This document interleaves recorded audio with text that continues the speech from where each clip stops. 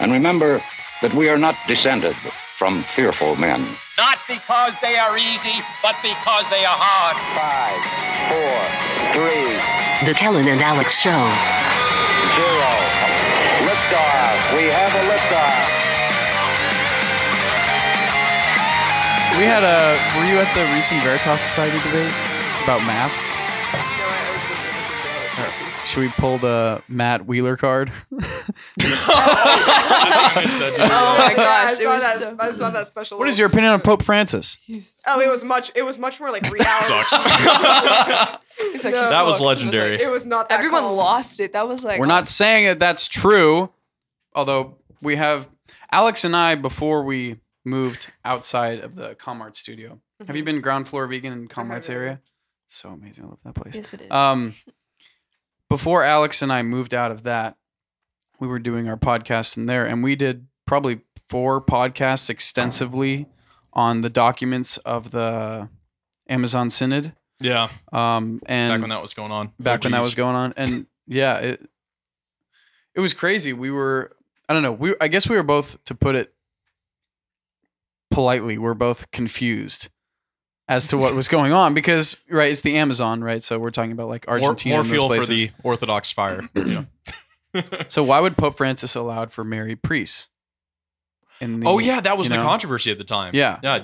I don't know if you followed that at all. The Amazon Synod thing. This was 2019. Okay, so Pope Francis, the only pope from the Western Hemisphere, he was born in Argentina, and that's the Amazon area. And apparently, there was, I don't know how long the process was, maybe 9 months or something. The Synod, the whole thing, and eventually it worked out. Well, in the favor of married priests, right? It passed. No, it didn't. I thought so it he did. didn't allow married priests. Yeah. Oh, it didn't? No, he didn't. I thought it did. As far as I was kind of looking into it, it seemed like it was a provision for men, like leaders in the community that were already married, to become priests, rather than priests to be married. Ah, okay. Yes. But which is still very jarring, right? And is a break from tradition. Yeah, and Very I guess our biggest thing too was, why has this been going on for so long? It shouldn't be going on this long. You know, why are all these documents? I forget what the preliminary one was named. Yeah.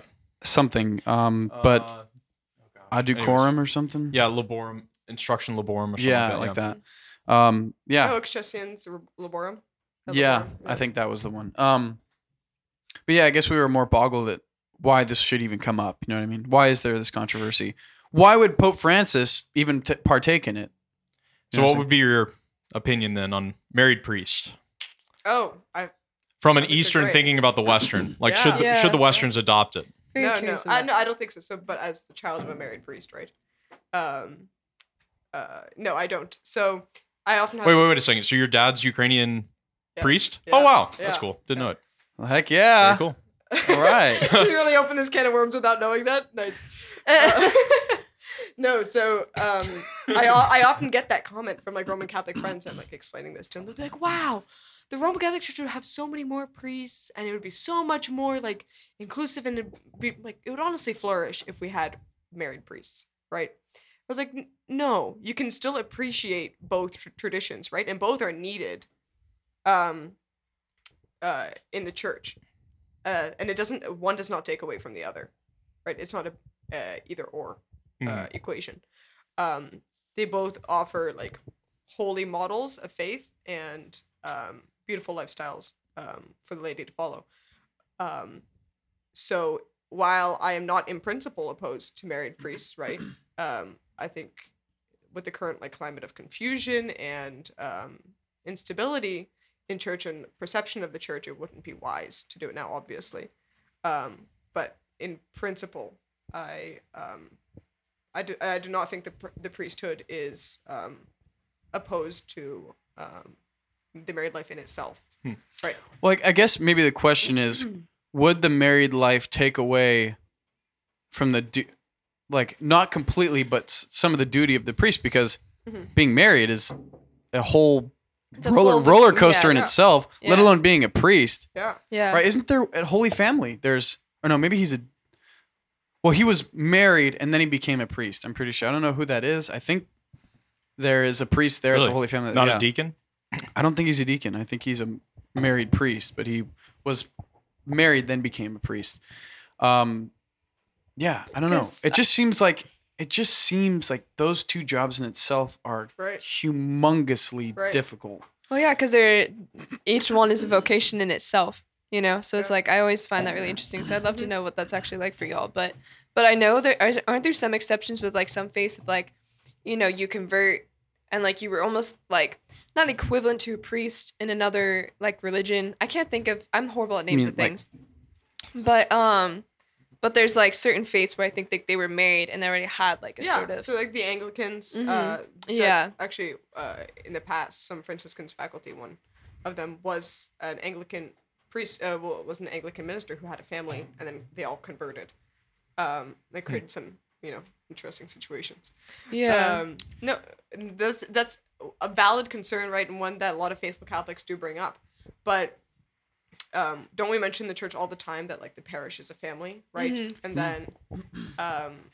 And then we do have it is like a familial love, right? That that should be fostered in the family, and then that the priest has for his people, right? So there's actually several interesting works. One of them by Dr. Adam DeVille. About the married priesthood and about this like myth that the celibacy is superior to the married life in relation to the priesthood, but it's not the case, and especially when you look at faithful successful parish settings, right? So the thing you have to understand about the Eastern churches is that we don't move around priests the same as the Romans do. Right? So when a priest is often at a church, if he doesn't build it, he comes there and he builds it, right? Excuse me. Like, so often your children will like be born there. They'll go through like church school and they'll go through youth group, and they participate in the church life, and they participate in like the growth of the church and do a lot of the work that the priest does in relation to his parishioners, right? So that they take on a role of pastoral care in some capacities that a priest can't, right? So a priest's wife, I do believe this is a vocation in itself, right? It's a vocation that some women are, that you have to be called to fulfill. And my mother does it extremely well, if I do say so. And there's something that there are perspectives that woman can provide, right? Like knowing people in a spiritual sense, right? Being a spiritual mother, and in not the kind of like detached way, like the lady is sometimes, but in a very intimate way, right? Of seeing their spiritual life, helping them grow, right? Taking them through, intimately understanding like their marriage problems, right? Like raising a family, to provide a perspective that sometimes a celibate priest can't. Right? And be able to like counsel these families. Wow. Yeah. Does your mom actively do that in your dad's parish? Like minister great. And stuff? Yeah. Yeah. So not in like the female ministering sense, right? But being the Virgin Mary at the wedding at Cana, right? And saying this needs to be done, and telling people to listen to him, right? That bringing issues and bringing points of delicacy to the priest's attention, because we all know that men sometimes could use some signposting in delicate situations. Yes. Yes. Yes. And then to have someone to be able to see that, and to kind of tag team on these issues, not to use like a super casual word, but you know, right. It's something that so there's a bit of work on this, like a bit of literature on the subject. But it's something that I find really interesting. Yeah. Yeah. Where can I read more about these things? Like everything that we're talking about. Is there? I mean, there's obviously books, right? But is there like a online database of something or some sort of like? Eastern Orthodox second, no. Yeah. The East. Tell me more. No, so I find first of all, shout out to Holy Trinity Ukrainian Catholic Church in Carnegie. Nice. Yes, 11 a.m. liturgy. We should go there sometime. Agree. Where's Carnegie? Carnegie? How do you say it? Carnegie. Carnegie. Carnegie. Yeah. Pennsylvania? Yes. Okay. Yeah. Cool. 36 minutes from here. Super. Yeah, Very this nice. whole idea of Very nice. yeah, that's such an interesting perspective with your dad being the priest of a parish. Yes. Like, yeah. So would you attend his divine liturgy? I guess you Right, definitely right, would, yeah. right? Yeah, Be like, I hey, it's guess, my yeah. dad up there. Is that ever weird? Doing the liturgy. So my dad was ordained when I was like 8 years old, right? Oh, really? Wow. Yeah, Okay. yeah.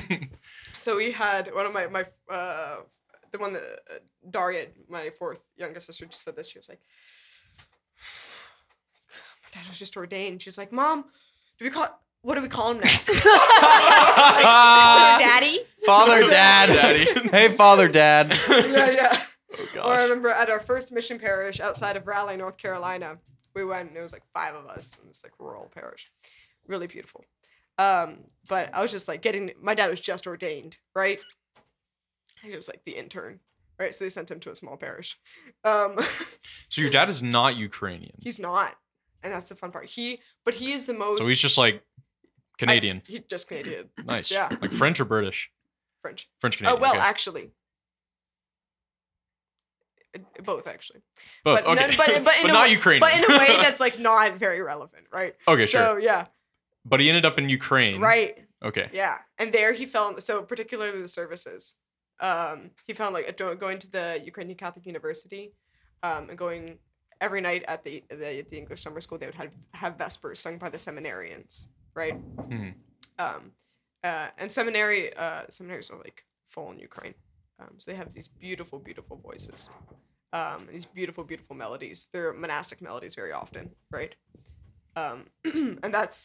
And he realized it's kind of a trite quote, but do you remember when the emissaries from Kievan Rus, right? They came down to Hagia Sophia in Constantinople. Hagia Sophia. I don't remember the story. No? Yeah. So the king of Kievan Rus sent down his emissaries to find a religion for his people, right? He sent them far and wide. And eventually they went to Hagia Sophia in Constantinople. And when they came back, they told the king, like, I don't know what to tell you, but when we were in there, we didn't know if we were on heaven or on earth.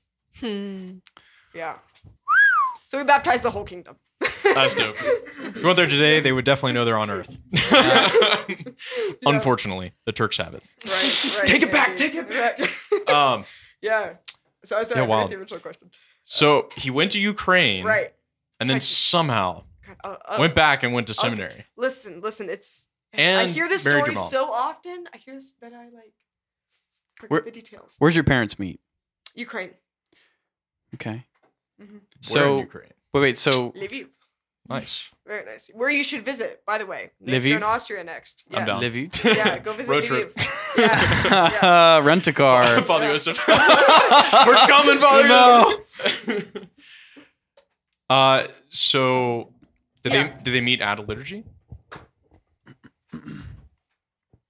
No, they met us. So my dad came.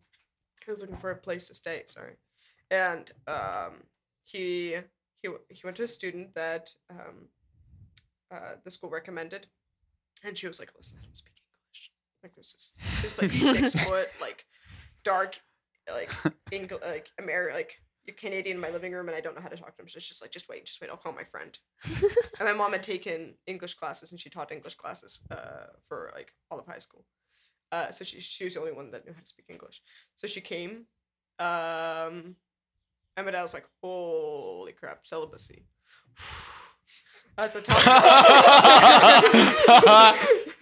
one. Yeah. So he already was thinking to join the Ukrainian priesthood? Was he No, Roman, not- right? Like Catholic Yeah, he growing up? Okay. Yeah. So in high school, sorry, You're good. in high school, he had a bit of a conversion experience and became Roman Rite, Wow. and did a number of years in Roman Catholic Seminary in upstate New York. Yeah. Wow. And then he, on leave to do the English summer school at the Ukrainian Catholic University, in Lviv, he fell in love with the people, the culture, and like most obviously the church, and he realized like, and after that it was like falling in love with a person, right? But with a whole rite and a whole culture attached, right? And he couldn't stop thinking about it, and he like it just didn't feel right afterwards. So he was given permission to. So he worked with certain charities and mission projects. He worked with Caritas Ukraine and with the Ukrainian Catholic University, and spent a number of years there. My sister and I were born there. And then he finished his seminary at Holy Spirit Seminary that was then in Ottawa. Yeah, and then 5 other kids were born 12 years later. So you have 5 siblings. 6. 6. Yes. Wait. So 5 others, right? No, 6 others. Yeah. Sorry. What? 6 others. What's your major, Kellen? I'm sorry. I've been at a It's not baseball math, game let me all tell day. ya. I've been at a baseball game all day, Counting in runs. counting in runs, Okay. announcing, and doing a lot of stuff. Okay. So 7 total. Yeah, How many older? How many younger? I'm the oldest. Okay. Gotta love that. So Oh, aren't you both the oldest? Yeah. Oh, very nice, very nice. Yeah. Kellen is 5th? 4th? I am Fourth. 4th. Yeah. So 1 younger sister Wow. and then 3. Yes. So you're obviously a female. How many brothers do you have? My only wow. Yeah, my only brother was born last year. Wow. Yeah. Isn't that fun? That's awesome. Yeah. That's awesome. So that was Seriously. like after 19 years with like just sisters, right? And at this stage, they're not that different, right? Like having a little brother, but it was like, you know, after a while, I thought that it was like just girls were possible. So it was a huge shock when this like little pandemic baby turned out to be a boy. So That's awesome. Yeah, his name's Daniel. Yeah, I mean, not to be TMI, but that's how my parents felt until I came out. Yeah. So Yeah. No, but it's Just fun girls, yeah. because this was during so this was like his St. Patrick's Day. That's like second week of March, right? So like, March this was, like, 17th, yeah. pandemic just starting, right? Ooh. Oh, yeah. And I had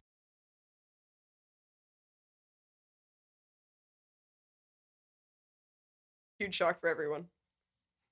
What a time. I had another question. Oh, when are you celebrating Easter? Oh, so we're on the new. Good question. Wow. So if you didn't know, the Orthodox and the Reformed There's different calendars, right? have different calendars. Yeah, the Julian and the Gregorian calendar. That's right. We're in the Gregorian, right? Yeah. Yeah. So yeah, we my parish particularly was very Latinized because it was in the 50s. So we followed the Western calendar. So that's this weekend. Oh, wow. But we, yeah. So service is all either 8 a.m. or 7 p.m. Yeah, should go. Wait, so it is this weekend for you Yeah. guys? Oh. Yeah. But the other Easterns, When it's would not that this be? weekend, Do it right? in a couple weeks. Okay. Couple Cool, weeks. right. Yeah. Yeah. So, but it's honestly a pastoral. So we have, depending on the parish, right? There's some in Ohio, some in Toronto. Most of the parishes in Chicago do the old calendar Easter. Yeah. Okay, interesting. And they are Ukrainian Catholic Right, as well. right. But they do the different. You said it's Yeah. Reformed? No, I was. What is it? I was calling Oh. you guys Reformed. Or you're calling us Reformed? Oh, Reformed well, degenerates. yeah, the Jesuits got a better calendar. I mean, yeah. It's really funny because there's like, well, I don't know how much you know about like the schism, the Great Schism, but a little bit, yeah. There's like so many different little things that add up Yes, to the yeah. one big thing of I'm Eastern, you're Western. Mhm. And you know, it's such a, well, so you know the story about like the church is one all the way up through the councils. We did like 5 podcasts on this. You were going On the off Eastern? on the East and the West, Yeah. dude. Yeah. Really? Yes, because I was reading, I don't know if you know Vladimir Soloviev. Slovia. Yeah. Yes. Oh my Russian gosh. Catholic, yeah. He did a lot of work, East-West stuff. But yeah, so yeah, calendar, beards, Yeah. Easter stuff, Easter, Christmas, married December. priest. married priest, Dormition versus Assumption. What was another? Oh, another interesting one is that the interpretation of original sin. Oh, Oh, I what? don't know that Oh, one. I want to hear this. Yeah. So the Western tradition still holds to St. Augustine's translation of a chapter of Romans that translates guilt as something that's passed down, right? And the East holds that we just inherited like the state of nature, and we inherited the state of the world from Adam's sin. There is no individual actual guilt passed down like Passed down through generations. right. Original death was passed down, like a Yes. nature that was without God's supernature or Right, divine life within it. So it's a nature that's passed down rather than an actual sin, right? So we don't have the interpretation of I get it. Okay. like original stain, right? Some people have that like baptism washes away the stain of original sin, and that's Don't they call it not- a different name, like illumination or something in the East? Baptism, like there's some type of maybe a Greek term. Yeah, that's used for it. That sounds familiar, but not Yeah. not materially. I don't remember that. Okay. But yeah, but it brings up interesting questions about like infant unbaptized death, right? So that's something that the West just doesn't have a stance on, right? Because it can't say. Augustine does. Yeah. St. Francis Massa Xavier Donata. does. Yes. Yeah. Too. But that's something that the East is more forgiving on, we'll say. So the East then believes that sin is like a cultural thing. Then, like when it happened, it's passed down now. We just inherited like the state of the world. Okay. From Adam, right? So nature fundamentally changed when Adam sinned, right? Right. So like it was thrown off balance, right? There was no longer this harmony, this unity, and that is what the East understands original sin as. We live in a fallen world, right? We live in a world that's infected by sin, but doesn't mean that we inherit Adam's guilt. We inherit the state of things. So how does the West differ then? Says that we. So it's are interpretation actually of guilty Augustine. too. Yeah. Yeah. Those passages in Romans 5 are like I'm in a theology St. Actually, I'm skipping a theology St. Paul class tonight. Kellen Alex, baby. But I am in it. But we've been going through Romans, and yeah, that Han actually holds similar perspective of it's privation of divine life, and so sin came into the world, and therefore death passed to all men. Right. Now, if you have that on the other way, it's if and therefore death came into the world and sin passed to all men. But Right. Paul actually puts it the other way, right? That sin came into the world and death passed to all men. You're like, with the result that all men died. You're like, so the West, I think you can take Augustine a certain way, but Augustine, if you just take it just straight literally you get like this stamped nature of guilt on every nature. And Han was saying in class that, you can take Paul in that situation as saying, the divine life that Adam would have had within his soul, the cooperation there, and like the indwelling of the Holy Spirit, that was lost through sin, and therefore the death that's inherent in that, not fully living the human godly life, death past all men. That's it'd be original death rather than original sin. Right. Yeah. Which I find like really interesting. And that'd be similar to the Eastern Right. Yeah, that's similar theology to, of it. Original death. Okay. Yeah, original, because that is what we Because experience, it right? leads to death. Yeah. Yeah. That was the material change Right. that we okay. see before and after the fall. So and that's what we experience. Basically, we're created immortal, right? In that sense, then, because we sinned, now we receive death, right? Or how? Okay, how initially our nature? What was our end then? Before sin came into the world, Well, were we born to live forever? I mean, Good questions. when God created Adam and everything else, we had like those three we have infused knowledge, infused right? knowledge, Sanctifying integrity, grace, and then Right, immortality. or So it would have been immortality, but that's when the sin came, like it affected. So again, like she said, like the world's infected by that sin. So therefore, we all kind of that's insane. suffer from that. Yeah, that's pretty wild. Yeah, It's crazy No, to think about. If you mess up original sin, you mess up so many things. Like it's connected with everything, Yeah. with Yeah, baptism, redemption, really is. with grace. So Yeah, more. Yeah. Oh gosh. So I had it was a Deadly Vices class with Dr. Dom, and this was, I think, about a year ago, and we had an Orthodox priest monk come and like give a class on Cassian and the Deadly Vice tradition or whatever, and I counted. I think I got to like 10 or 11, like Western hate things that he said. What? Like he just offhand was like, yeah, and Aquinas would have never thought of this. And then he was like, and you guys have some Immaculate Conception nonsense or something like that. And he's like, and but you know, I don't have to listen to a pope and stuff. Oh my god! And I'm sitting in the class, and I'm just seriously like just fuming. Ooh, man. You're fuming. How do I not yank his beard off his face? You know, it's like, anyways, but yeah, those East-West differences. Well, with the story of the schism, I believe it was like a cardinal was sent to some Eastern bishop to like make a judgment from Rome, and the Eastern, I think it was of Constantinople or something, was just basically like, I don't care what you say, basically. And the cardinal went back and then excommunicated him. Oh, nice. And then the other guy excommunicated the other person.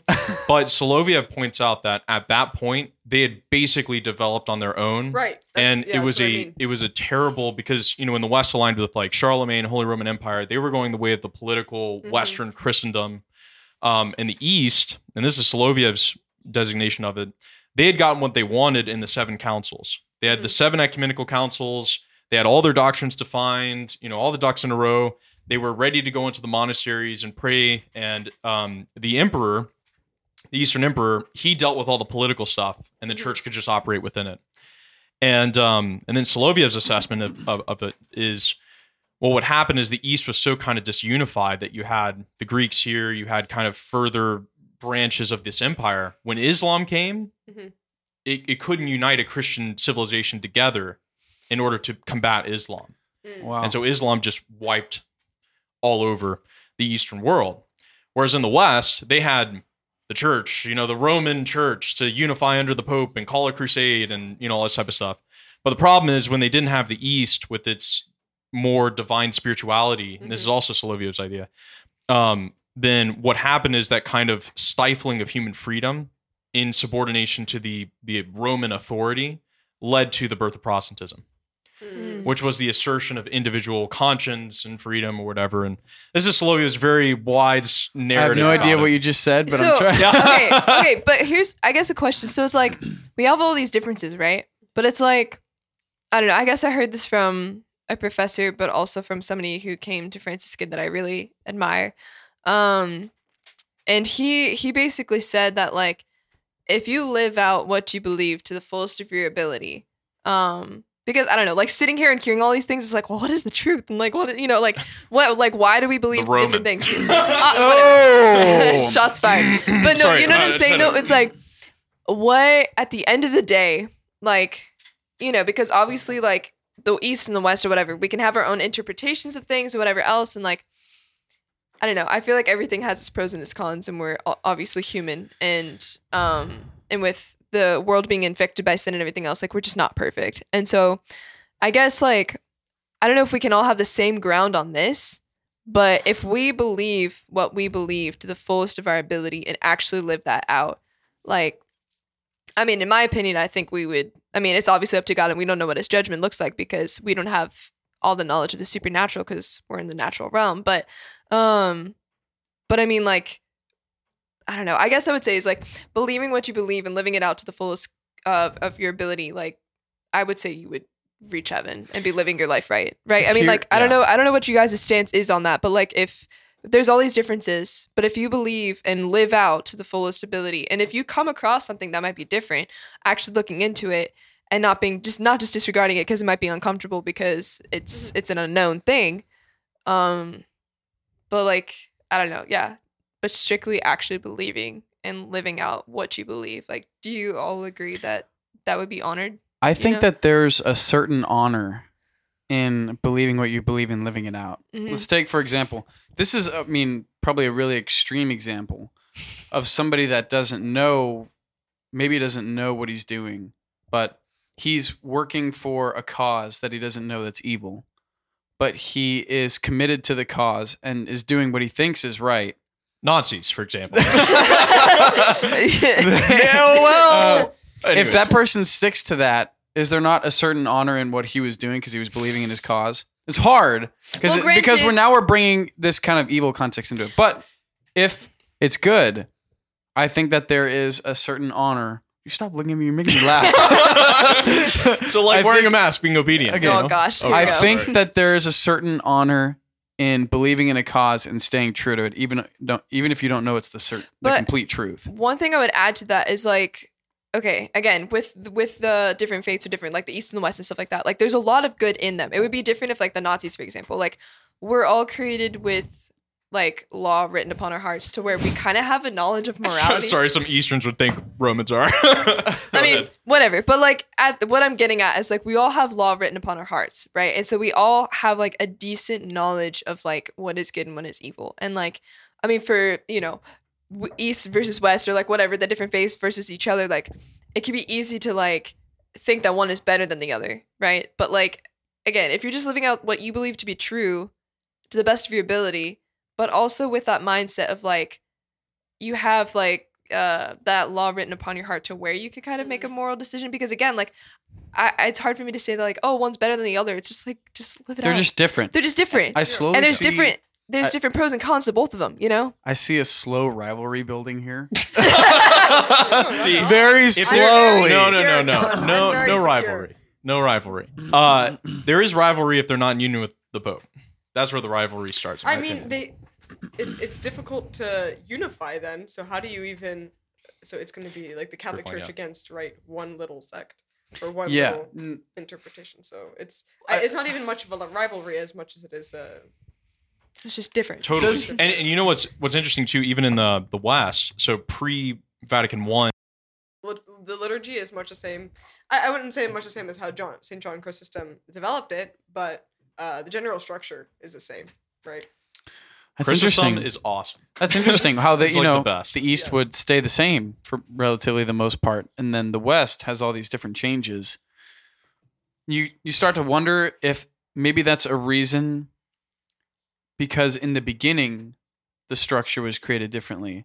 And so or in the beginning, there would be like some sort of difference between the rites that would eventually lead to like a lot of changes in the end. I don't know.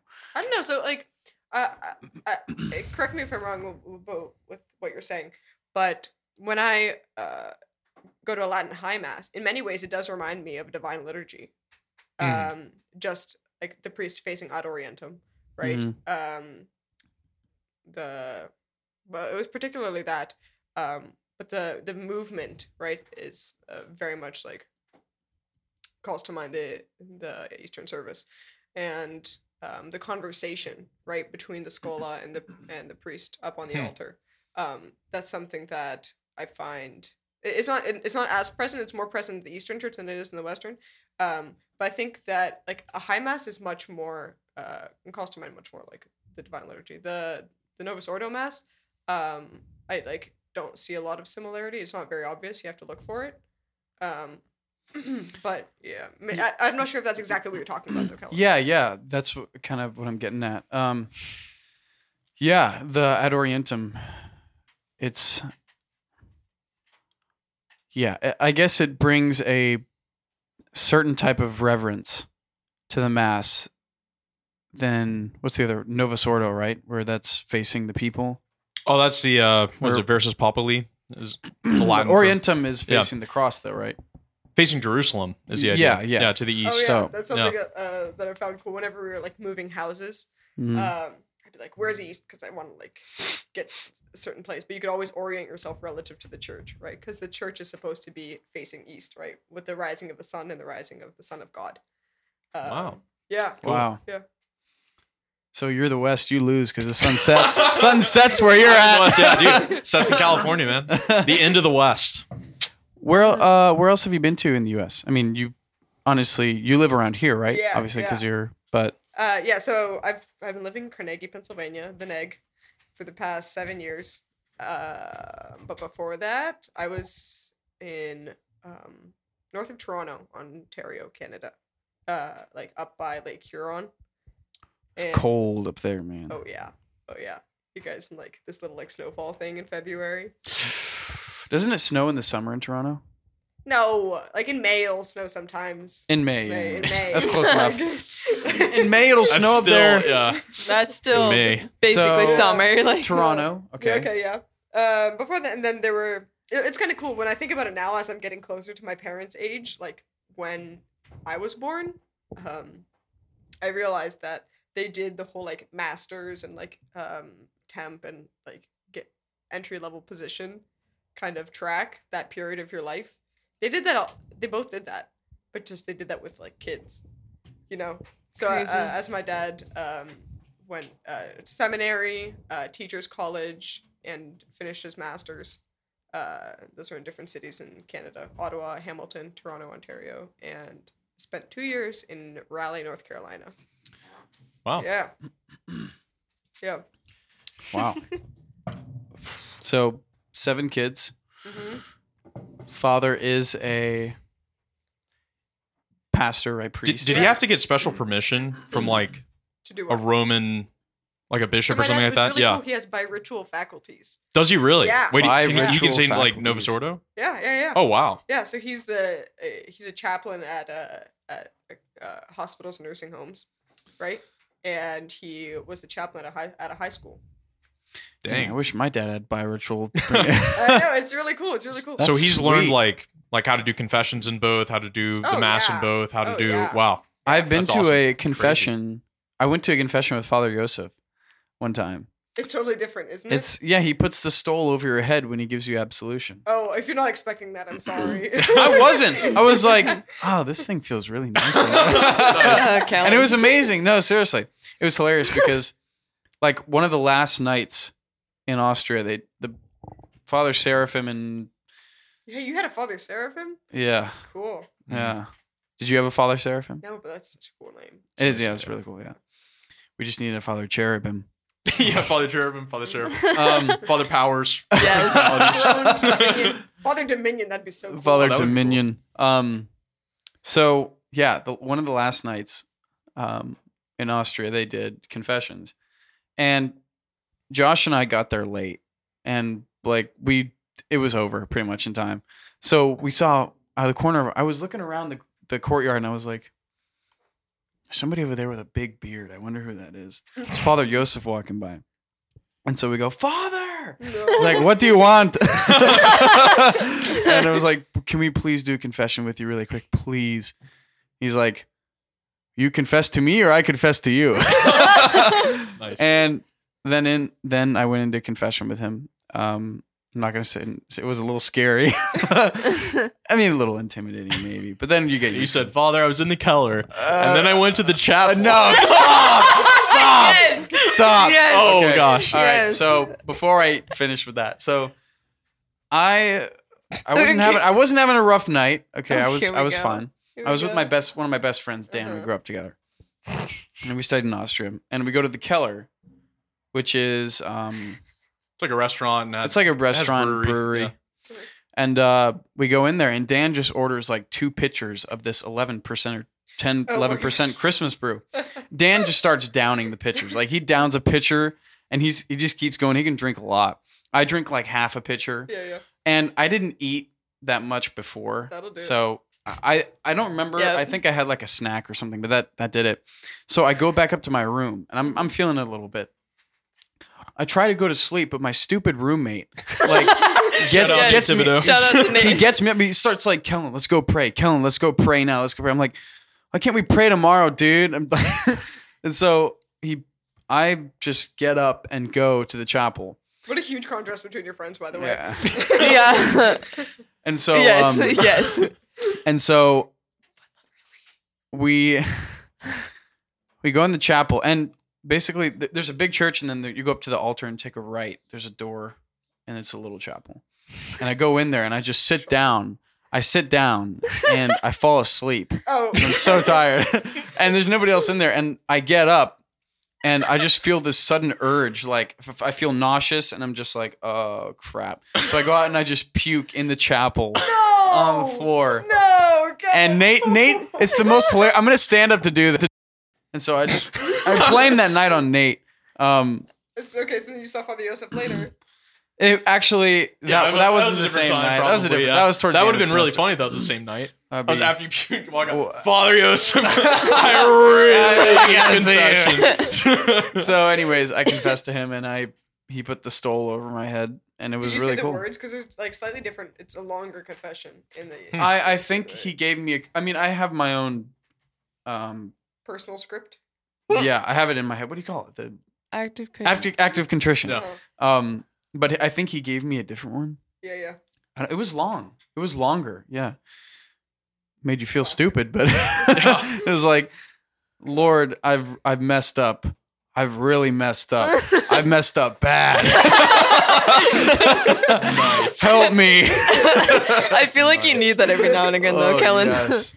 Anyways, it was a great confession. I really miss him. I haven't seen him in 3 years, probably. He's legendary. Yeah. Yeah. Do you remember when there was like 13 Eastern bishops that came to What? Austria? Wait. Yeah, to the Cartauza. Do you remember that? When was that? Was that in, like in It the was at middle? some point, yeah, and they said like this huge mass. Yeah, I divine think liturgy. so. I think so. Yeah. Yeah.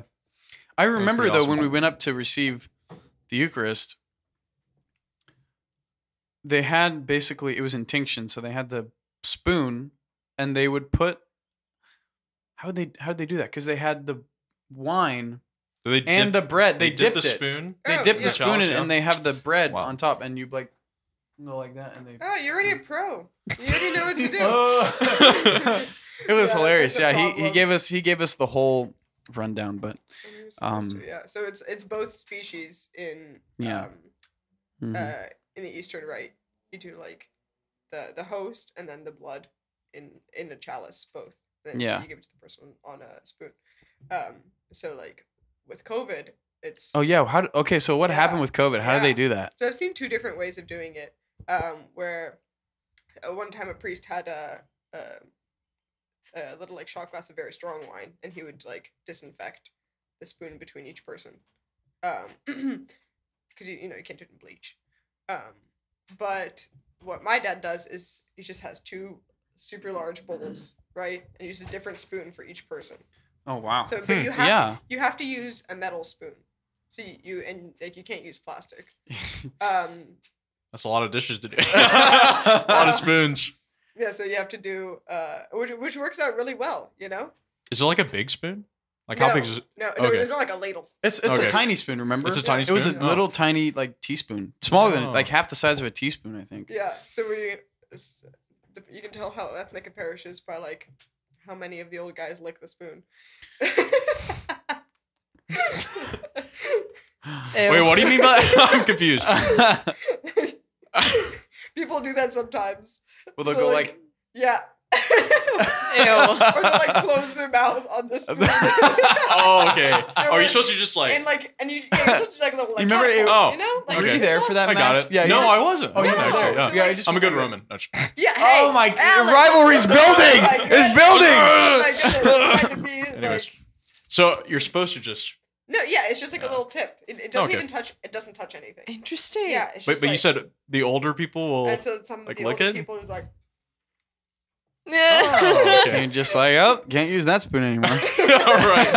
Can you imagine being the next person? Yeah. Just like, I'm not gonna replace this, and you're like, No, Alex. No. okay. Wait a second. Do you guys have yeah. a? Would you do this for? Yeah. Oh, okay. That's the like yes. I'm going Universal. side. No. Okay. No, that's Universal that's sign. a yes. That's the universal. It's the yes, the that's cross yes your hands. one. The no one, you just don't go. Just like sitting in your pew. What are you doing? Why are you going up? Oh. Okay. Right. Just like ask Good. your wife to bless you afterwards. You know. Oh gosh. You just like okay. ask, yeah, like why do you need to go up to get a blessing? You know. Oh yeah. Good point. Yeah. Wait. So are you kneeling? They have like altar rails. No. So Okay. so the Eastern Rite doesn't really kneel. Unless you're doing the canon of Saint Andrew of Crete, then you do 400 prostrations. Yeah. Yeah. Need some Wow. space for that.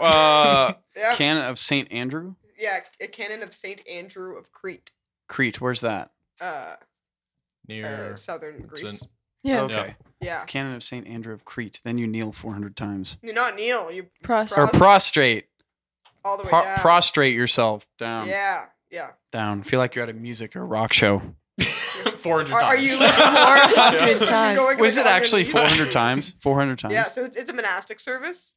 So how But we did it at our church. One? Modified Did you really? version. Wow. Two. Modified version. Yeah. that must take? I mean, if you were to bow No, reverently. you're not bowing. No, sorry, not bowing. You're not hands and So- knees. hands and shoulders not the hands whole and head knees. on the Yes. ground. So if you Wait, you wouldn't need any. You wouldn't have pews then at all, right? So traditionally, Eastern churches don't have pews. No. so Yeah. do you just sit on the floor then? Yeah, depending on the. You bring a blanket or something? Actually, we had this like beautiful parish in Toronto where it was very very like Ukrainian traditional. They rebuilt the style of like a wooden Ukrainian style church in the suburbs of Brampton, Ontario. Sorry, that probably came up really nasty on the mic. I'm clearing my throat. You're good. And it was just like a couple benches made by some of the parishioners like on the walls, along the walls. And so like if you're older, then you like sit on the benches, right? But other than that, people like, especially for this minor services, you'd bring a blanket and like your kids would sit on it. But you don't. So it's a very like Latin thing where you like sit and stand during liturgy. You don't have that in the Eastern Church. You So just stand the whole time. Stand. Okay, and How then long- It'd be How the same in long the is it? medieval Roman. But between an hour and 2 hours. Yeah. dang, we don't have any discipline.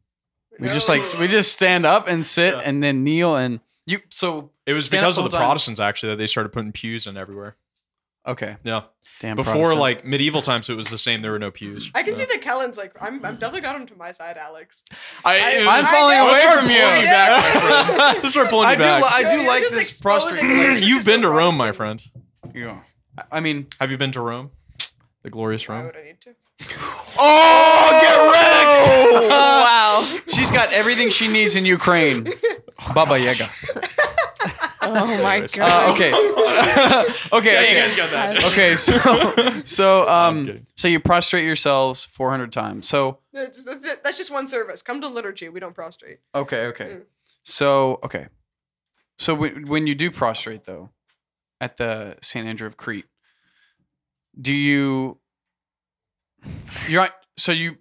you're like on your hands and knees then, right? Like you're down on the ground, Do you want? and Do then you want to like demonstrate?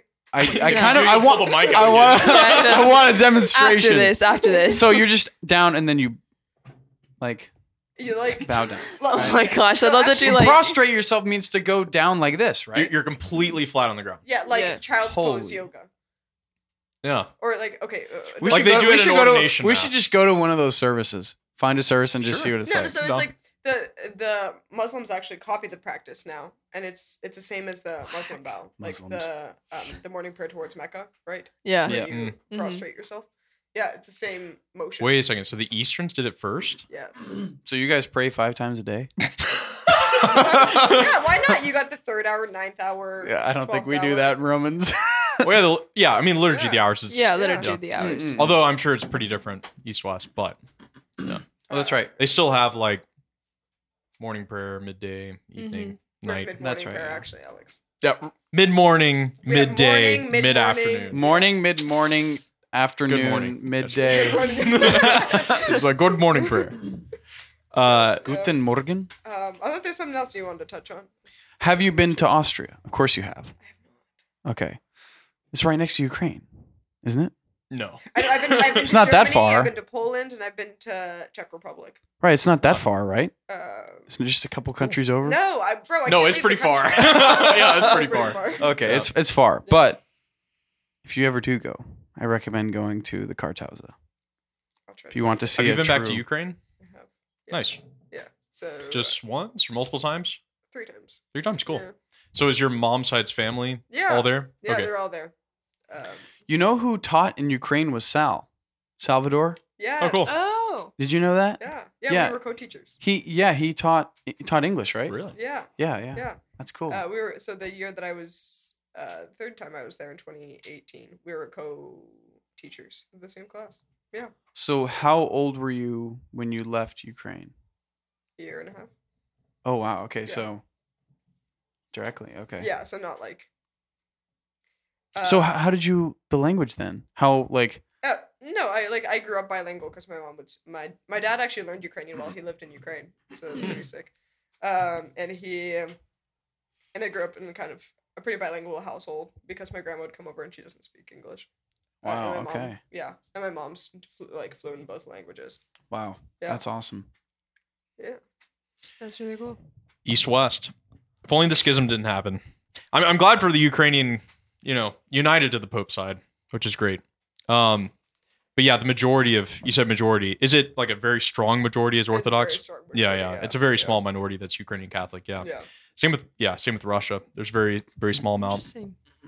Yeah, and then you have things like Our Lady of Fatima saying like consecrate Russia to my Immaculate Heart, and like this whole Eastern Soloviev thought that the end of the world would come when the Eastern and the West finally reunite, and he thought it was necessary that they all recognize the Pope, which obviously you do as well, and then he thought that would lead to the Protestants finally giving up their qualms with the West, because they would understand that a lot of the Eastern theology is what was lacking in their type of. So yeah, like Luther having this really this conscience that was super penitential all the time and whatever. He needed that Eastern mysticism, I know. and it's really unfortunate that he should have been an Eastern monk. They're much. they're pretty intense. The Eastern they're monks. very intense. Yeah. Some of them, they realized that a lot of the practices would not fly in the Roman Church, in the West, so they had to placate, and they had to, no, I wouldn't say water down, but adapt quite a bit. Not to say that not to lessen the Roman rites, but they're much. Yeah, the difference between Benedict and Anthony of Egypt is so massive. Yeah. Like have you heard of the pillar monks, the stylites? Yeah, the stylites. Yeah. Who the heck are they? Who's Anthony of Egypt? Anthony of Egypt was the great Eastern monk who Saint Athanasius wrote his Life of Saint Anthony that ended up becoming the major work for a hermit style monastic, right? Ascetic lifestyle. Yeah, ascetic. And then in the West, obviously, it's Benedict who has this communal monastic. And actually, Benedict's monasteries throughout the West is what solidified a lot of the West, made it Christian for the long time. There's also those monastic differences. Yeah, There's so much to talk about. No, I know. Yeah, I know. So the Eastern Fathers of the Church are just amazing. Chrysostom, Gregory of Nyssa, Gregory Nazianzus, Basil, and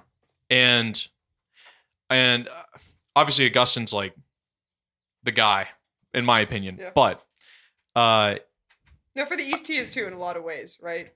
Really? Yeah. His style of theology, it's much more Platonic, right? And you see a lot of those same influences in the Eastern Church, right? There is much more of a focus on the divine rather than the rational. There is actually this whole idea in the East of appreciating what you don't know, in Eastern mysticism, right? Wow. Just appreciating the divine and understand and loving from afar. That you don't see as much, partly because of Scotus, Bonaventure, and Aquinas, that were very very scholastic. So to the East, okay, scholasticism, did that come to the East much that you know of? Not as much as not as far as I know. Yeah. No. That was mostly a Western. Yeah. Yeah, development. Which a lot of it we were very grateful for, but there is more of a mystical focus rather than a rational focus. Yeah. Mm-hmm. Wow. So how many Ukrainian Catholics, percentage-wise, do you know the percentages versus Ukrainian Orthodox? Orthodox, yeah. So it's a tough thing to say, right? Because it's really the church is rather large outside of Ukraine itself, but in Ukraine it's I think in the single digits percentage-wise. Oh wow. Yeah. Wow. Or early teens.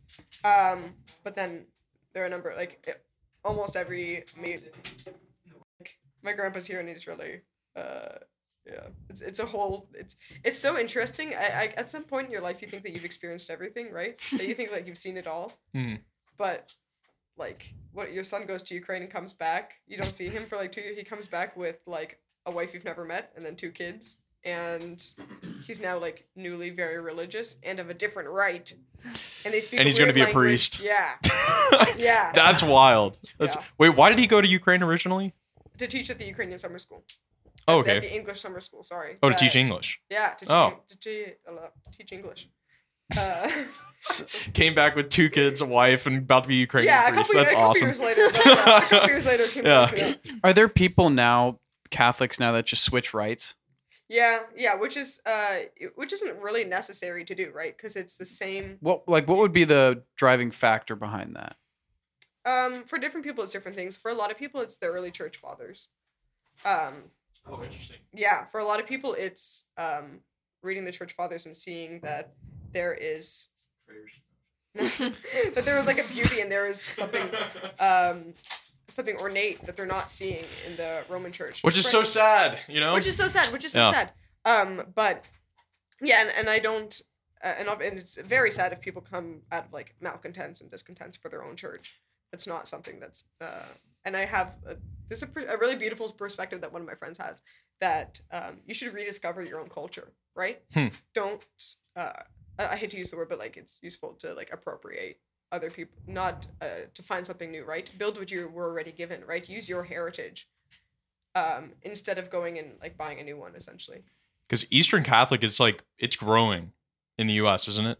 In terms of like Roman Rite people becoming I've heard Eastern Rite or yeah, whatever. I have a lot of experience and stories of people doing that, but I don't know if that's a general national Okay, trend. maybe not. Yeah. And I know like a lot of anecdotal evidence for it, but Yeah, because they see the liturgy and they're like, this is amazing. Yeah. And they go to Novus Ordo and they're like, this is not. I You know? It's unfortunate. Yeah. Yeah. That's interesting. So what do you see similarities of like the extraordinary form and divine liturgy? So the vestments, for sure. Yeah, vestments, The okay. music, right? To like constantly be singing. It's very odd to me that the Romans sometimes just like kind of rapped, right? It's just like words with a rhythm sometimes, like when the congregational responses. Mhm. But to have like an actual like choir, and mind you, I'm not saying that like every Eastern church has beautiful choirs, no, but the tradition like calls for a melody, like the rubrics, like for a full liturgy, right? It's meant to be sung, and it was developed by peasants, right? The tradition was carried on by peasants, so you don't even have a musical education, right? But these are just like traditional melodies, right, that are either developed by people in parishes, in towns, or in monasteries, and everybody knows them, right? And yeah, and it's an interest. It's a beautiful way of having like participation, right? But not in the self-centered kind of way, right? Of saying like make the liturgy about me, but rather that I'm supposed to communicate, right? And I might not be a good singer, but this isn't going to happen without me, right? Like this, I have to do this, right? When there's no cantor and when the singing's bad, right? It's not about whether you like the sound. It's not about you singing. It's about that this ought to be sung. This calls for, right, something higher than just you talking. Yeah, I feel like that's such a example of respect for like liturgy. And I know there's a lot of things that, you know, even in like regular mass that we go to, there's just sometimes where a certain priest will kind of encourage the choir to sing something. Say something too. Yeah. But like, I really enjoy going to, because I haven't gone to a lot of high masses and low masses. I've never really done that in my life. Yeah. I've been to a high mass, and I think I've been to a low mass too. The low mass was really interesting because I think it was probably my first or second time, so I didn't really feel that engaged. Mm-hmm. I also couldn't hear what the priest was saying at all. Yeah. So I don't know if that's what did it. Do they have a low mass? They don't have like a low mass equivalent, do they? In the Eastern? No, we have daily liturgies. Okay. And some priests will do like a spoken liturgy, but there isn't like a definite change. Does your parish have daily liturgy? Yeah. It does. Okay. Does your 8:30 father a.m.? say the daily liturgy? Yep. Okay. Yep. There's an early church controversy, actually, east-west with daily. So the West had daily masses, but the East would have Monday, Wednesday. Was it Monday, Wednesday? No. Wednesday, Friday, Sunday. But they would not do daily. Okay. And the reason being was the celibacy question, actually. So the married priests in the East, well, they had a, I don't know where the rule came, but 24 hours you had to be without relations before you could celebrate liturgy. And so the East, because they had married priests, would only do Wednesday, Friday, and Sunday. Oh.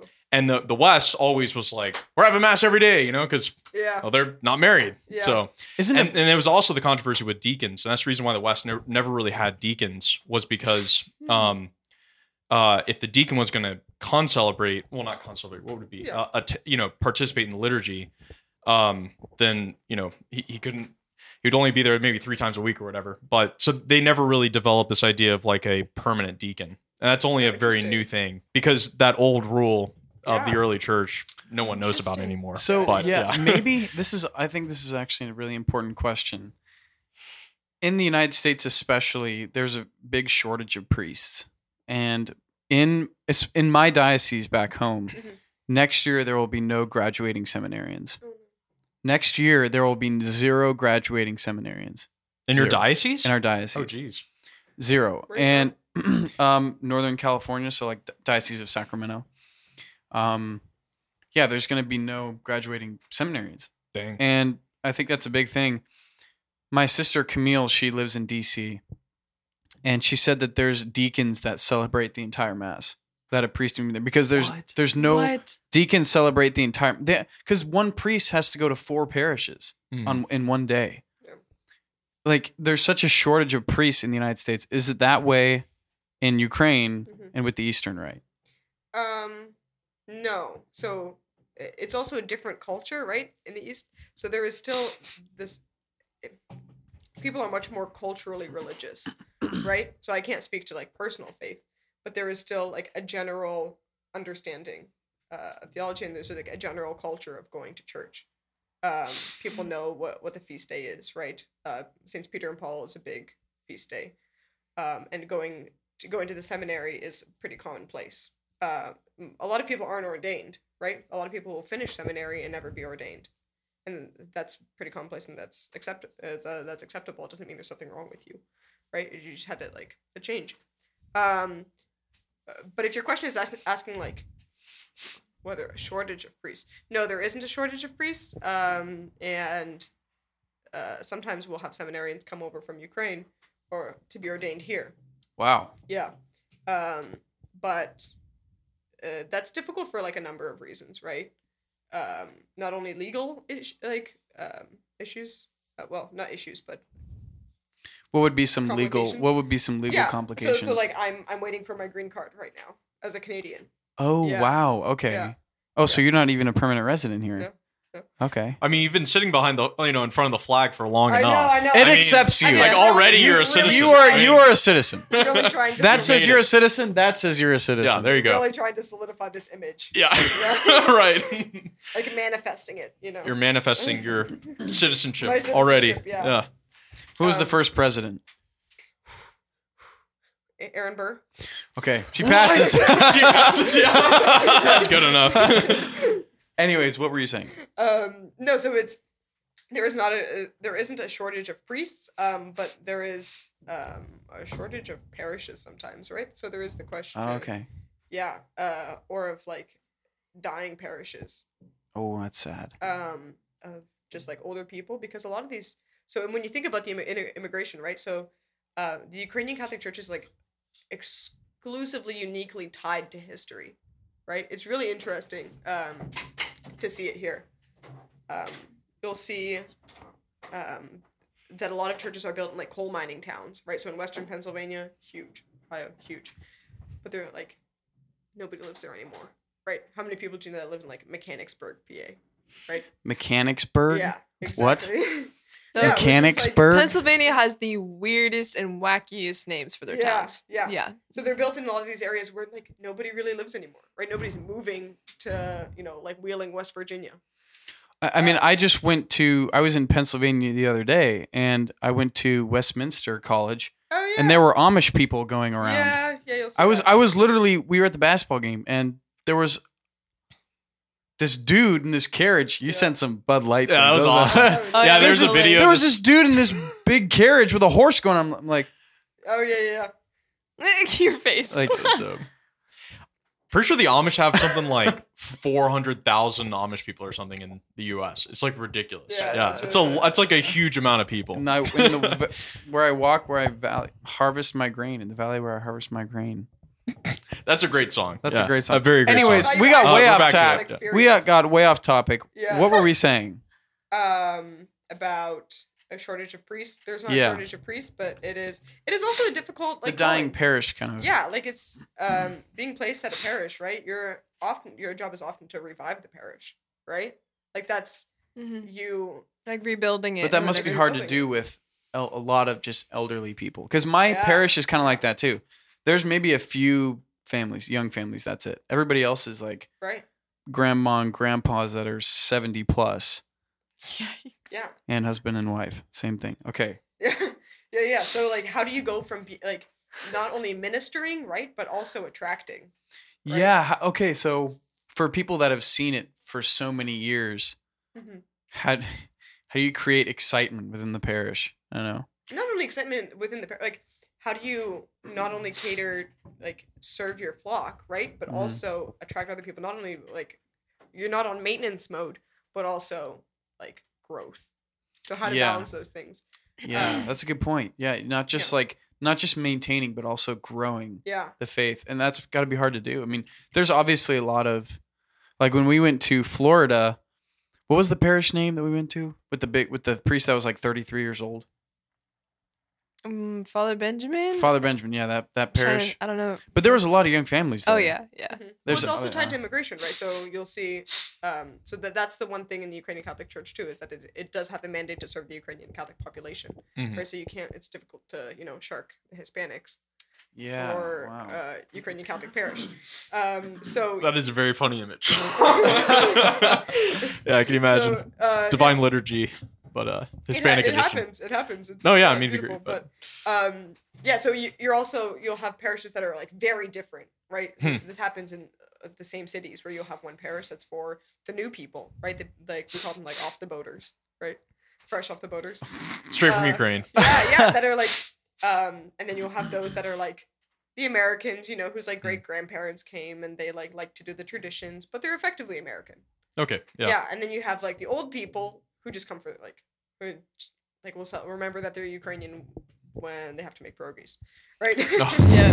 Oh, pierogies. Yeah, Yeah. which is great, Oh. which is like a beautiful practice, but there is this kind of these differences that you wouldn't expect from a parish from a church, from a rite that's supposed to be so unified. A question I have is like, especially in America, we're very like what's convenient, what's like Uncultured swine is what she's saying. well, no, basically what I'm but no, what I'm getting at is like America, especially, we're super like, oh, what's comfortable, what's Yeah, convenient, yeah. what's like, For sure. that kind of thing.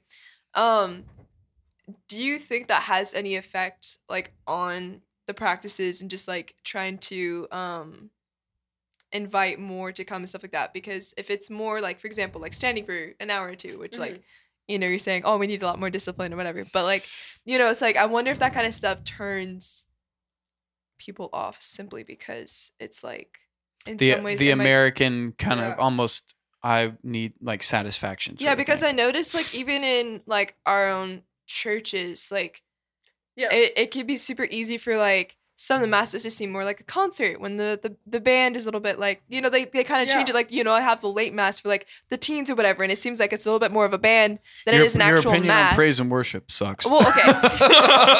But what I'm basically getting at is like, do they have any sort of way, kind of like, with us, how, we might have a mass like at a parish that has like a lot of teens. And so, for example, like the 5 p.m. mass at my parish I used to go to years ago, would have like the 5 p.m. mass for like youth. Mhm. And it would, No, that's not really an understanding. In the church, we'll have like, there aren't a whole lot of areas for like participation like you have in the Roman Church with Mhm. like an extraordinary minister or a person reading various psalms, right? That's like a lector that does that, right? That's somebody, and it's actually a minor order. It's a tonsured order. which Which they used to have in the West. Now they don't. Yeah, aren't there like multiple orders for everything? Yeah, Like but let me answer Jocelyn's go questions ahead. really quickly if I could like flesh that out a little bit. There's not like a whole lot of opportunity for adaptation in the church, but also Yuval Levin has this like from the American Enterprise Institute has this good book now about like Americans want like hardback pews, that like they're done being like coddled, you know, and being told that like Jesus loves you no matter what, which we know is true, but like that they want something that'll like push back a little bit, right? Something that they can count on, a standard they can measure against. And so that's something that I do think the Eastern Church doesn't explicitly offer that, right? Because that's a pastoral decision. Yeah. Right? But it's a trend that's seen more in the Western Church and not as much in the Eastern rites. But again, does that turn off, like, so you said like some of them are like dying or whatever else, does that turn off like more people like coming, or no? So yeah, I guess I'm going into like personal analysis of like diagnosis of these parishes now. But I think those parishes are just, they're not there for convenience, they're there for because it's home to them, right? Because that's where they are. But the people that come now come because they are like rediscovering their faith sometimes, right? Reading the church fathers, and they want like a more, and that's the church that they find is closest, that has communion with Rome, right? But also preserves the tradition, the tone, tradition, and beauty that they see in the early Eastern Church. So no, I don't think that the Eastern Church, no, it doesn't explicitly, that's not its purpose. Yeah. Like, it doesn't set out and be like, like the Romans are being weak on this, let's counter them and, you know, shark people. That's not at all the tone. But I think it's just thrown into contrast. Once the Rome starts changing, then Eastern practices that differ really stand out. You know? Yeah. It's not an explicit intention, is my point. Sorry if that was long-winded. Wow. Do you keep up with Ukrainian politics? Much? No, not much. Okay. It gets brought up time to time. Like, wasn't it Trump's phone call with like Ukrainian president or something like that? Yeah. Well, I think the whole like controversy or whatever that it's always on people's minds is like Russia's right there. Like the whole, the Russian whole politics is Russians it gets bringing into people into politics, Ukraine and like gangs and things like that. what was there? There was some like civil unrest or something in like 2011, 2012 Yeah, or from something like that. 2011 and actually ongoing. Do you know what that's about? Eastern Ukraine. So it's. Oh, is it the Russian like encroachment? It's the Russian mafia, isn't it? Yeah. They're just like trying to annex it again. Yeah, and it's just Russian imperialism. So to cover. Is there a lot of like anti-Russian sentiment in Ukraine? Yes. Well, there's like I gotta imagine. there was riots and all sorts of like people burning cars and all sorts of different revolution, Yeah, the Revolution of Dignity in 2014. Yeah. When 100+ people died because the president gave orders for snipers to take down people that were demonstrating in the public square. Yeah. Revolution of Dignity. Mm-hmm. Can you imagine the president ordering snipers to kill people? Yes, yeah. I mean, you shouldn't look at it that way. You shouldn't look at it that way, but like that's terrible. to get rid of some bad dudes. Right. So there are like differing stories about what the what really catalyzed the revolution, but it was largely a reaction against like Russian involvement in Ukraine, corruption. Yeah. Well, the whole movie John Wick is about that. The first one. Is it really? Yeah, I've never seen him. You should watch John Wick. It's a complete. That's where I got the Baba Yaga from. Yeah, I know everything Ukraine. I mean, I watched John Wick. The whole movie John Wick is about basically. He's kind of like a good guy, and he's taking down Ukrainian gangsters, basically. Oh, nice. Oh, wow. Yeah, and so it's really good. You haven't seen John Wick? You've heard of it? No, yeah, of course, yeah. You've heard of John Keanu Wick, Reeves. right? Something about a puppy. Keanu Reeves. Yeah. Keanu Reeves. Yeah. Anyways, that's a good kind of description of it, but yeah, a lot of civil unrest over there. Yeah, not anymore. Like, Yeah, very back much when, not. And Western and Central Ukraine is very safe to visit. That's good. I definitely do want to go someday. I mean, from everything I've heard, it's beautiful. Yeah. Yeah. There were a couple actually Franciscan students that went last semester or the semester before. They just took a train to Lviv for the day. What's the capital? From Austria? What's the capital of The capital is Kyiv in central Ukraine. Kyiv? And Yeah. then what was beautiful churches. what was the And the western city is called Lviv. Lviv? Yeah. Very Lviv. nice. Wow. Lviv. Connor's gonna go and find himself a There you wife. go. I got better pronunciation than you do. Oh yeah, Yeah. definitely. Lviv. Definitely No, do. if they hear your American accent, you'll be very popular. Oh really? We should go. We should go. Say like, hey, we're visitors. Visitors, we have We're Catholic. citizenship. We're Roman Catholic. They'd be like, Gosh. get out! He's the Roman Catholic. I'm converting. Kellen Lake. It didn't take much at all. She has convinced me, Alex. You've lost that. Go ahead. All right, bye. Just kidding. Yeah, that's cool. Yeah. Yeah. So when's the last time you were in Ukraine? 2018. 2018. Oh, that's Okay. pretty recent. Check my passport. Do you have a Canadian passport? I do. Oh, Oh, I want to so you're a see Canadian this. citizen. Are you gonna? Do you have to renounce Canadian citizenship No, you if you're gonna? don't. Okay, if, good. I mean, if I go into court and I have to give one up, let's not put this on camera. But let's see. 2018. Please show it to the camera. Yeah. 2018. Nice. They wouldn't stamp my passport when I went through Russia, Really? unfortunately. Yeah. So sad. I was just flying through though. Colin's like, I wanna what see is it. the We difference? take notes. I just want to see that. I always love Um, looking at people's pictures. Damn, I know. That's I know. awesome. Costco. that's a great picture. A Costco, nice. Yeah. That's a great picture. Yeah, Check Costco. that. Yeah. Can you show the camera? That's dope. Yeah, Costco did. Very Oh, proud. Bernadette. Nice Mhm. middle name. Yeah. This Very, is really very cool. Western name. Yeah, I know. Yeah, I know, very right. French. What is a Eastern name then? What's a traditional Ukrainian name? Oh. Sophia. That's definitely one. Baba Yaga. sorry, I'm kidding. Kellen. No. There's a lot. I don't know. Some of them are really. All of them end in A. All of N them, and A. Nice. A lot of them. Baba IA. Yaga. Doesn't it? Yep. No, Good, I'm good. sorry. Uh, I'm what's sorry. Continue. What's Oksana? Oля. Oh, Oksana. Yeah, that's a popular one. Katya. That's my sister's name. Oh, cool. Katya. Katya. It's like Kat- Katerina. You know, like. It's like Katya. But I Kind mean, of, yeah. I have a friend back home. His name is Katya, but Katya. His name is Katya. Her name. Oh yeah. Her name is Yeah. Katya. Katya. Yeah. What's Why? her name? So why do they end in A? All of them. Is that just a cultural thing? I guess. I think it's just because it sounds feminine. Yeah. Okay. Most American names sound in A too, except like. Yeah. Mine. Yeah. Jocelyn. Jocelina. No. Alexandra. Yeah. Exactly. No, Never so you should again. go to Ukraine, or if not, then just come to Holy Trinity. Sophia. Hagia Sophia. Very nice. God's wisdom. Yeah. Yeah, that's what that means. God's wisdom. Yeah. It's interesting how the East, originally was like, well, modern day Turkey Yeah. would be, and now it's been, Ukraine, Russia, Yeah. and Greece. Yeah. Mhm. Yeah, I can't speak much to. I don't know much about like Eastern Orthodoxy. That's it's a complicated system.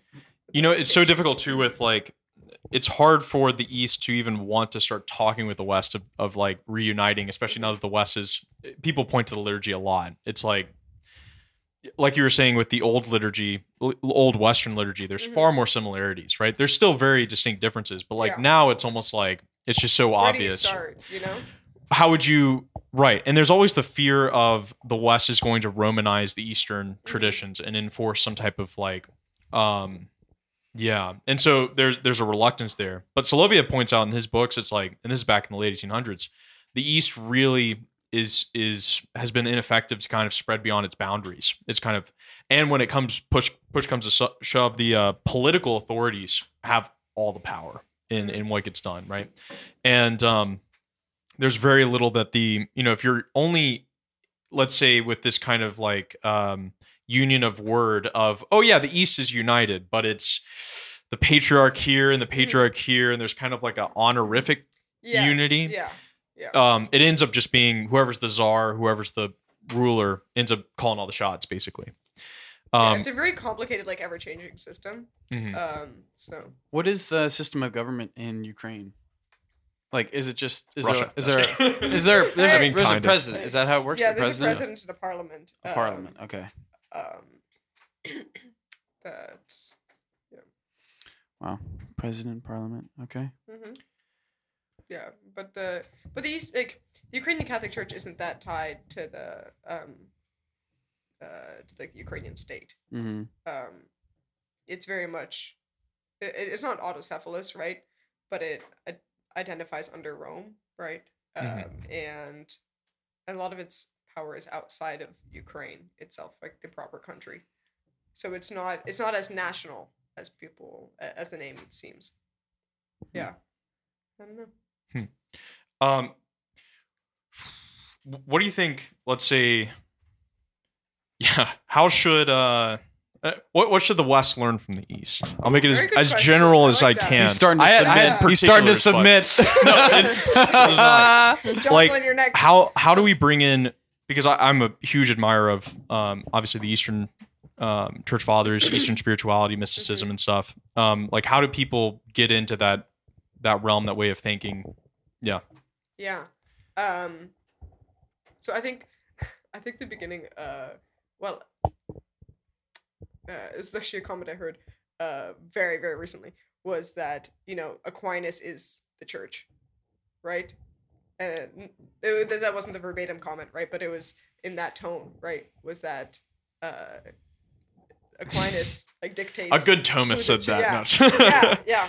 And that I think sometimes that's a good starting point, right? Is realizing the church is broader and the church is larger and the church is more intricate, right, than people give her credit for.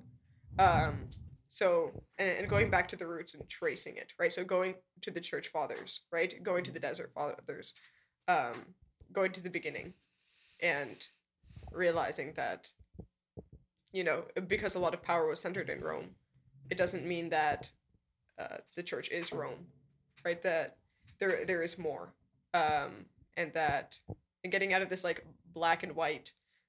When this person asks a question about is this philosophy compatible with Catholicism, right? Is this worldview? They look for it in Aquinas, right? They flip through the Summa, and Aquinas wasn't even the height of the Middle Ages, right? That's a Thomistic myth, right? It was Scotus that was. Dr. Plato is celebrating in the background right now.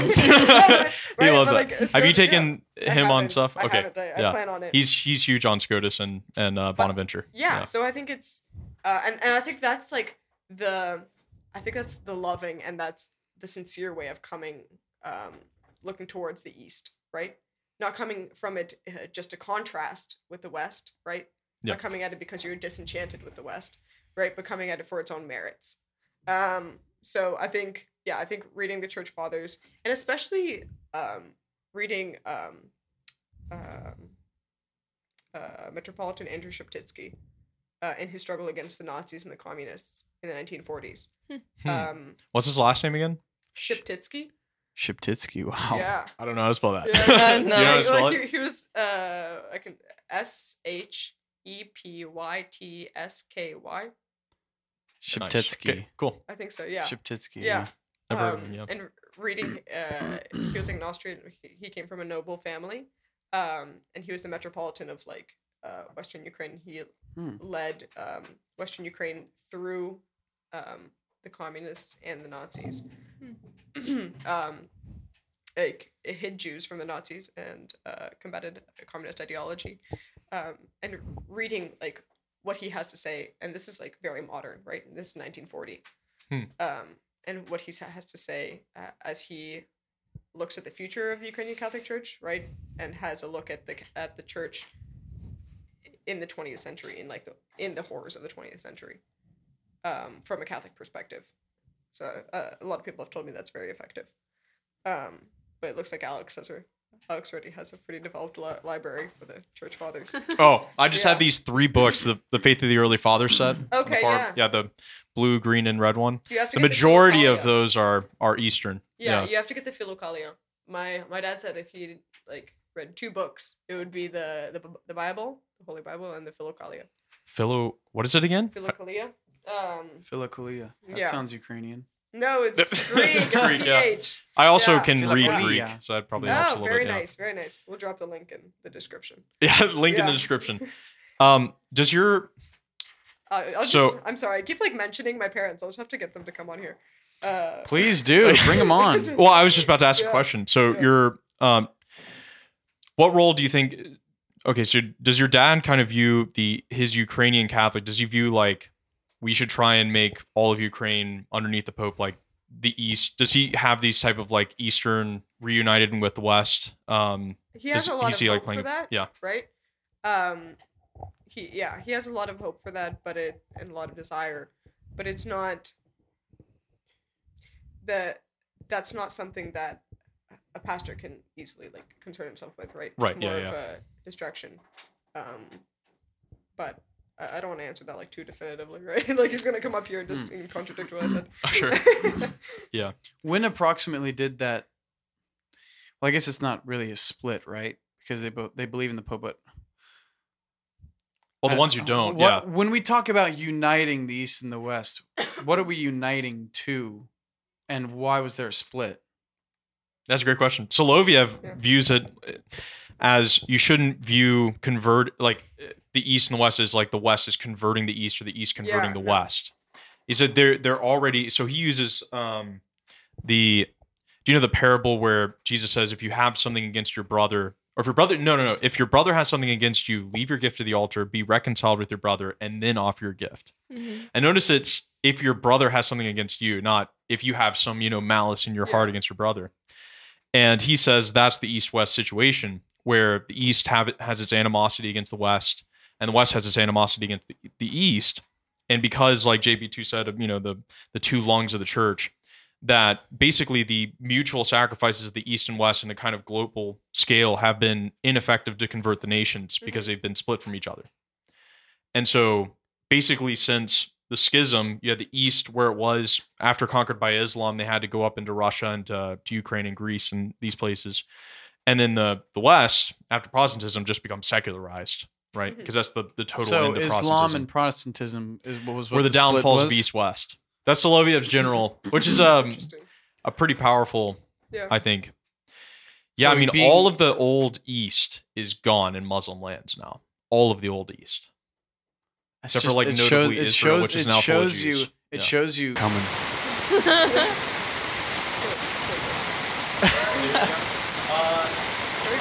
So before we end, who are you convinced?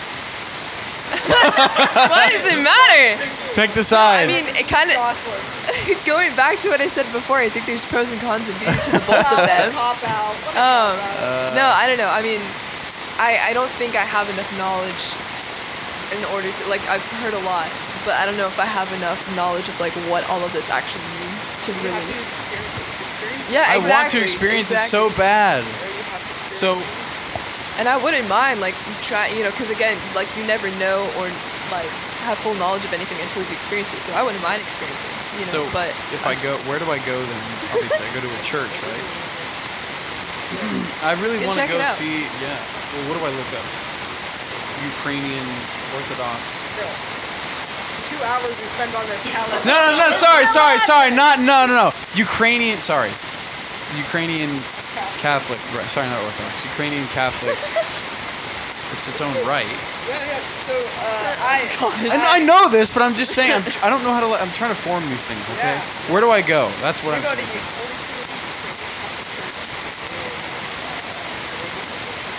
Okay. Right. Yeah. After the Rosslyn Farms exit, before the Green Tree exit on I-376.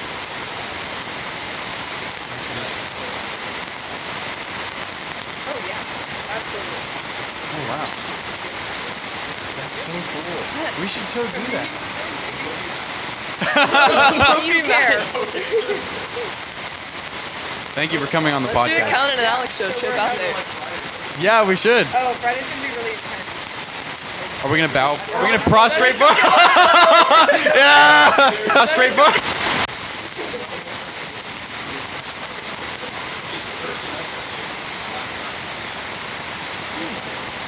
We're gone, yeah.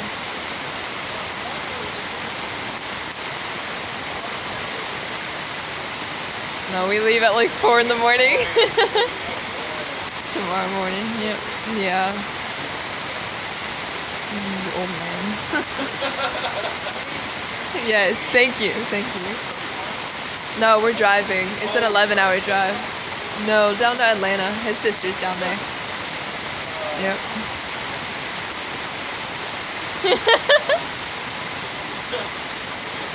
Yeah. So, yeah.